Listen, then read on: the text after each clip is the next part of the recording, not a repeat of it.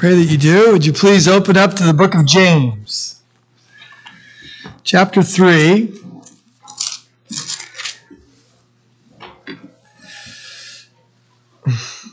And before we begin, let's open with a word of prayer.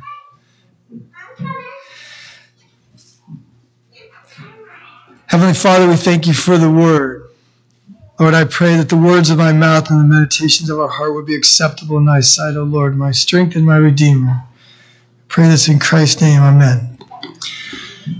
So I have a question to ask you. How many of you have ever prayed for wisdom? Raise your hand. Well, you're in good company. David said, teach us to number our days aright, that we might gain a heart of wisdom. And I was thinking of Solomon in 2 Kings chapter 3, verse 9, where it says, so give your servant a discerning heart to govern your people, to be able to distinguish between right and wrong, for who can govern this great people of yours. I was thinking about in Solomon and Proverbs, where he says there's a personification of wisdom, where it says, I love those who love me, and those who seek me diligently. He's talking about wisdom. Find me. Think about even in James, where it says in James 1:5, if anyone lacks wisdom, let him ask of God, who gives generously without finding fault. And also think of like in the Old Testament, where you have a serious situation where you have Jehoshaphat who's being attacked. It's in 2 Chronicles chapter 20. And it says he's been attacked by the Ammonites, the Moabites, and the Mennonites. And he doesn't know what to do. So basically, if you think about Israel, he's being attacked by all sides. And so he goes, it says, before Solomon's temple. And he asks for prayer, and he prays, and he fasts. And in chapter 20, verse 12, it says, he says these things, I don't know what to do, but our eyes are on you. I don't know what to do. And many of us have been in that same situation where we don't know what to do, but we look to God for help. And the Bible gives promises, and it says in James that if anyone lacks wisdom, let him ask of God, who gives generously to all without finding fault. So today we're going to talk about two different types of wisdom. We're going to talk about earthly wisdom, and we're going to talk about heavenly wisdom. Knowledge in this world is increasing at an incredible rate. There's something called the knowledge doubling curve. Until 1900, knowledge was doubling about every century. By the end of World War II, knowledge was doubling about every 25 years. In today's world, things are not as simple, and as different types of knowledge have different rates of growth. Nanotechnology knowledge is doubling about every 2 years. Clinical knowledge is doubling about every 18 months. And IBM said the internet is doubling about every 12 hours. As I move through this journey called life, it seems that I am continually faced with how to address new questions and different ways of thinking. I decided to Google the word knowledge, and I came up with 3,280,000,000 results. I Googled the word wisdom. I was just curious. I came up with 447 million hits. The book of Proverbs uses the word wisdom 55 times. And the book of James talks about two types of wisdom. In chapter 3, this morning I'd like to focus on the characteristics of these two types of wisdom. Earthly wisdom and heavenly wisdom. Verse 13 shows us how to do good works. Verses 14 through 16 show us about the character of earthly wisdom. And verses 17 and 18 show us about the character of heavenly wisdom. And I'd like to spend most of my time talking about these characteristics, these attributes of heavenly wisdom. Because remember, James is a book that is a practical book, all right? And it's a book where we can apply these truths to our lives. In verse 13, it reads, who is wise and understanding among you? Let him show by good conduct that his works are done in meekness and wisdom. Now, if you remember, in chapter 3, verse 1, it says, not many of you should become teachers, for you will be judged with greater strictness. And that always helps me when I'm preparing for Sunday school and for sermons to make sure that I spend much time in prayer, much time in studying, to make sure that whatever I preach or whatever I teach is hopefully under God's grace right, because I know that I'll be judged with greater strictness because I'm sharing these words. So, verse 1, or chapter 3, verse 1, James speaks about those who wanted to become teachers and about right speaking. And here in verse 13, James talks about the wisdom of right living. Those who are wise will demonstrate their wisdom by godly conduct. Jesus says, out of the abundance of your heart, the mouth speaks. Remember? And I would like to add that the way in which we conduct our lives is evidence which confirms our speech. James says, who is wise and understanding among you? James answers that question. He says, let him show by good conduct that his works are done in meekness and in wisdom. Now it's interesting, the word in Greek is sophos. We get the word like sophisticated or wise. Was a technical term used among the Jews for a teacher, a scribe, a rabbi. Burdick says in this verse is not what they say that he is concerned with, but rather how they live. His works are done in meekness of wisdom. True wisdom is not conducted with pride in order to impress and bring attention to ourselves. God honors those who serve in humility. The Greek word for meekness is an interesting word. It means gentleness. It is not gentleness that comes from weakness, rather mildness of disposition or gentleness of spirit. There isn't really an English word that corresponds exactly to this Greek word here. The word meekness is a good attempt to try to translate the word. The word meekness, the word in Greek, doesn't mean cowardice or weakness. The word is used in Galatians 5:23 as one of the characteristics of the fruit of the Spirit. The ancient Greeks would describe this word this way. It has a soothing quality, having a humble and kind demeanor with a calming attitude. It describes the ability to discuss things without losing their temper. It describes a character in which strength and gentleness are perfectly combined. Like a horse, obedient to reins, or a watchdog, friendly to a family owning him. It's like this. It's like strength under control. Great strength is present, but it's tempered by a gentle spirit. Think about Jesus before the trial of the Sanhedrin. I mean, he could have called 12 legions of angels. Or Moses before Pharaoh. James in 1:23 says that we are to receive the word of God with meekness. We must approach our brethren in error with a spirit of gentleness, it says in Galatians 6:1. Jesus actually uses this word too in Matthew 11:28. For it says, for I am gentle and humble in heart. It is like a gentle master. True wisdom is not merely head knowledge.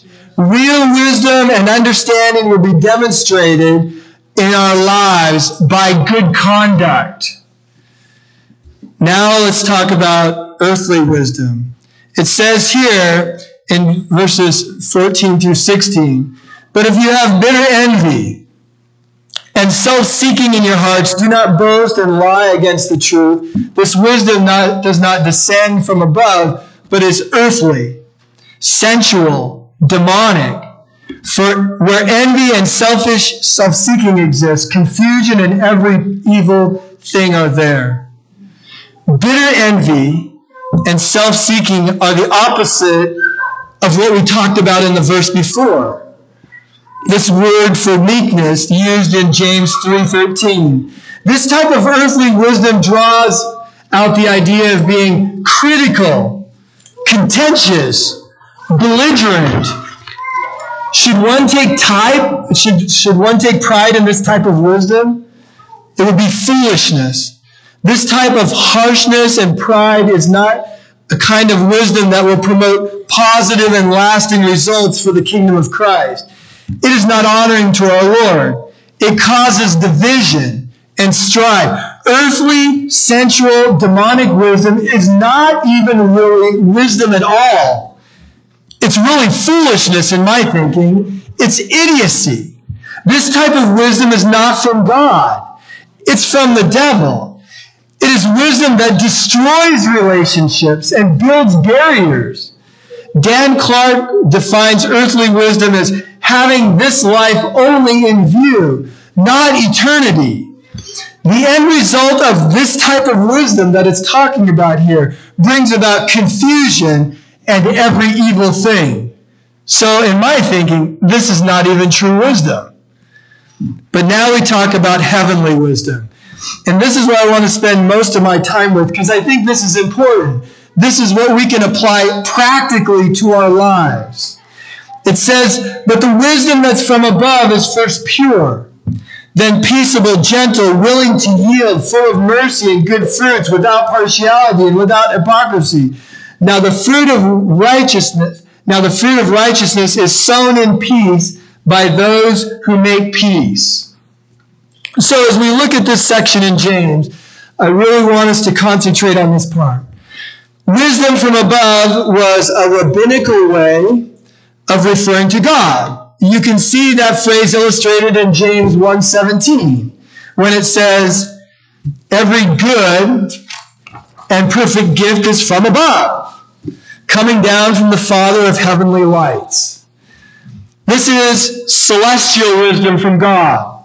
Proverbs comments on the source of wisdom from above.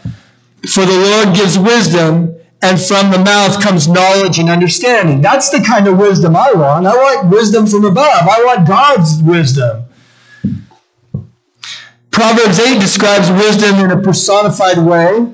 It calls out to all who are discerning. It says it's out on the street corners and it's calling out for wisdom. It says, like, I love those who love me, and those who seek me diligently find me. You see that in Proverbs 8:17. The main teaching point is that true wisdom is known by its deeds, observed by its fruits. James is a book about putting your faith into action. James says, do not merely listen to the word and so deceive yourselves, but do what it says. That's James 1:22. James says in 1:27, this is pure and undefiled religion before God our Father. To what does it say? To take care of widows and orphans in their affliction, and to keep oneself unstained from the world. So it is a book of action. It's also, he also says, but someone will say, you have faith and I have deeds. Show me your faith without your deeds, and I will show you my faith by what I do. So again and again in the books of James, he's talking about putting your faith into action. Just as the fruit of a tree is evidence of the type of fruit. So if I go out in an orchard and I say, I don't know what kind of tree that is, but I know in the fall, if there's a pear tree on that's pear fruit, it's a pear tree. If I see it's a peach out there, I know it's a peach tree. The fruit of heavenly wisdom is pure. So if you have a heavenly tree, right, it should be pure. It should be peaceable. It should be gentle, willing to yield. That's what James is saying. Merciful and full of goodness. It should be a tree without partiality. It should be a tree without hypocrisy. This is wisdom from above. Wisdom from the fruit of the Holy Spirit. It's wisdom consistent with the holiness and character of God. Now, before I go any further, I need to remind us about the promise of James refers to earlier, that we talked about in James 1:5. Remember that it says that if anyone lacks wisdom, that's a promise. If anyone lacks wisdom, he should ask of God, who gives generously to all without finding fault, and it will be given to him. And if the Bible says it will be given to him, then it will, and you believe that. Now, let's take a look at each of these characteristics. First, it says wisdom is pure. So if we're talking about a practical way of heavenly wisdom that James is saying that we should incorporate in our lives, then I really want to pay attention to this. Here's what it says. First of all, it's pure. It's the Greek word that's translated holy. It's clean in the sense that it's absent from a sinful attitude. It describes a motive that is sincere. It's without partiality. This wisdom is not tainted by impure desires, but genuine pursuit of fairness and righteousness. There is no selfish ambition. It's pure. That's important. We can remember that when we can ask God, God, help me to have pure motives. What does that mean? Well, that means I don't want to have a sinful attitude. I don't want to have an impure desire. I want to have something that's fair and righteous and not selfish. That's what it refers to. Heavenly wisdom next is peaceable. It does not cause friction and disharmony. To seek peace in relationships is a common theme in the the Bible. Ephesians 4:3 says, make every effort to keep the unity of the Spirit in the bond of peace. Herbert says that about the heavenly wisdom of peace, it promotes right relationships between man and man and God. But it does not pursue peace at the expense of falling into impurity. It's not compromised with sin to maintain peace. But even when fighting against sin, it hungers for peace, yearns to heal all divisions by its wise counsel. True wisdom produces right relationships. It brings people closer together and also closer to God. Heavenly wisdom is also considerate. It says, or is translated gentle. The idea of the word would be to be sensitive to another's needs and patient with them. It would be free from harshness or sternness or violence. It means humble patience. Barclay says that the word refers to someone who knows when it is actually wrong to apply the strict letter of the law. Such a person knows how to forgive when strict justice dictates that there is perfect right to condemn, but there's peace. You think about, in our sense, where, we're, before we were sinners saved by grace, it says that, we were in darkness, that we had evil desires, but God in His great mercy reached down to us. And there's sort of that humble sense. Such a person knows how to forgive when strict justice dictates that there's a perfect right to condemn. Such a person knows how to make allowances when not to stand upon individual rights and how to soften justice with mercy. And always remembers that there are greater things in the world than rules and regulations. In fact, this one guy I really like this. Matthew Arnold called this word sweet reasonableness. It's an ability to extend to others. Its ability to extend to others kind consideration we wish to receive ourselves. Heavenly wisdom is also translated willing to yield or conciliatory, open to reason, not stubborn or obstinate. It's the opposite of stiff and unbending. This word is only used here in the New Testament. The person who has heavenly wisdom is reasonable and willing to defer to others and is open to adopt someone else's position when given sufficient reason without violating basic biblical doctrines or moral principles. I like this part right here. It says, in other words, a wise person recognizes the good sense of another's arguments without being distracted by personal bias. Godly wisdom includes one who is reasonable and listens and respects the rights and opinions of others. True wisdom, it's not rigid, but it's willing to listen and skilled in knowing when to wisely yield. Heavenly wisdom is also full of mercy, it says, and good fruits. Full applies to both, notice here, both mercy and good fruits. The word full is used also in James chapter 3.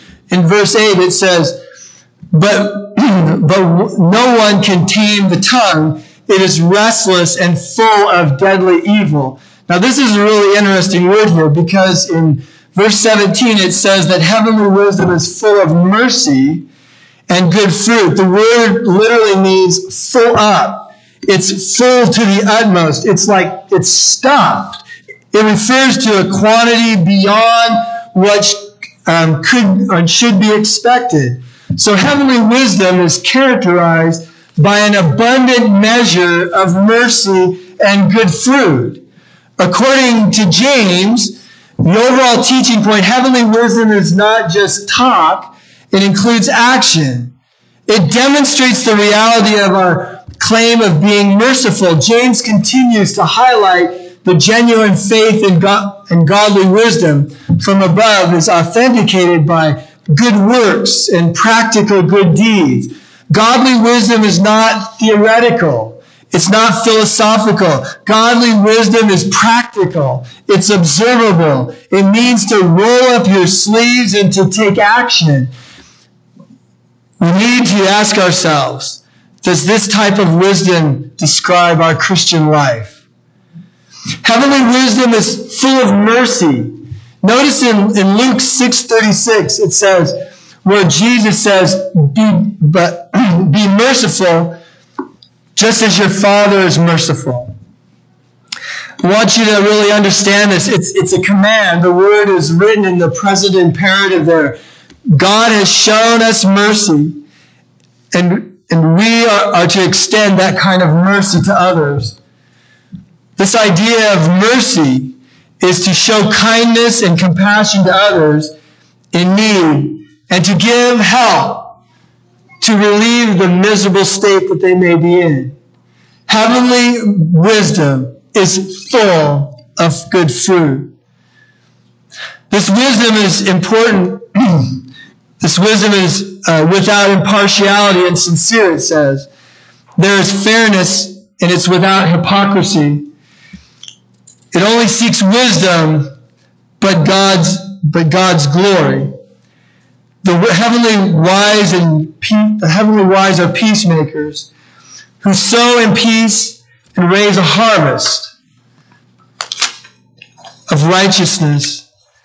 This wisdom from James is describing as practical, with an understanding of sincerity and righteousness. Earthly wisdom produces discord, and discord cannot produce heavenly fruit or conduct pleasing to God. Peace is the seed sown that yields a harvest of righteousness. A truly wise person is a man of peace. Jesus addressed this idea when he taught the Sermon on the Mount. He said, "Blessed are the peacemakers, for they will be called the sons of God." When we reflect peace, we reflect the character of our Heavenly Father. In Romans 12:18, it says, if it is possible, as far as it depends on you, live at peace with everyone. In this passage this morning, James presents two different types of wisdom. Heavenly wisdom, sown in peace, will raise a harvest of righteousness. And earthly wisdom, sown in envy and selfish ambition, which raises a crop of discord and every evil practice. Isn't it interesting that the title of God, which is used in many benedictions, is a God of peace? In Hebrews 13:20, it says, "May the God of peace." Romans 15:33 says, "The God of peace will be with you." In Romans 16:20, it says, "The God of peace will soon crush Satan under your feet." In 1 Thessalonians 5:23, it says, "May God himself, the God of peace, sanctify you through and through." In 2 Thessalonians 3:16, it says, "Now may the Lord of peace himself give you peace in all times and in every way." I will end with a verse in Proverbs, chapter 12, verse 20. It says, "There is deceit in the hearts of those who plot evil, but joy for those who promote peace." What are the heavenly seeds of wisdom that are sown to harvest a field of righteousness? The seeds of heavenly wisdom are attitudes with pure motives and a sincere heart, a peaceful disposition which builds positive relationships and draws people closer together. They're heavenly seeds of wisdom which display a gentle and patient spirit, which extend kind consideration of sweet reasonableness. It listens well and respectfully, considers the rights and opinions of others, and overflowing with mercy. Heavenly wisdom is not theoretical or philosophical. Rather, it is a practice, is practical and observable. They will know we are Christians by our love. And people will see heavenly wisdom by our words in action. James is practical. It is a book of application. Reflect on what the scripture says. May you ask the Holy Spirit for divine insight to apply heavenly wisdom in our life in order to promote God's work in this world. Let's take a moment in silent prayer to ask God about how you might apply these truths to our lives. The words that we've talked about. It says the wisdom that comes from heaven, it's pure. It's peace-loving. It's considerate.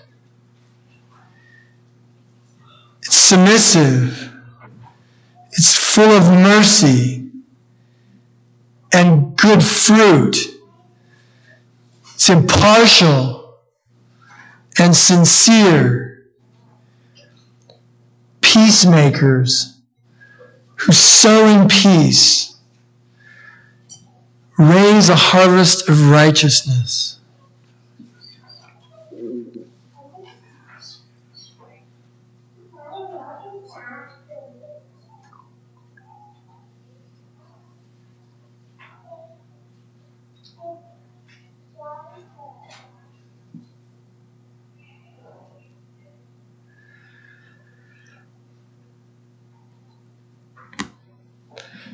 And I would challenge you to follow through on what the Holy Spirit has put upon your heart. And what I would do, I would review this when you go home, and I would think about it, and I'd pray. And I would say, God, it says in your word, it says if anyone wishes to have wisdom, that you can ask of him, and that he'll give it to you. And you say, God, help me to be a more loving person. Lord, help me to have purity in my life, and help me to not only share the word, but share it in practical ways in my own life. Lord, help me to be peaceful. Show me what that really means. Show me what it means to be good and be impartial and be sincere, and help me to be a more peaceful person. That's my prayer. Amen.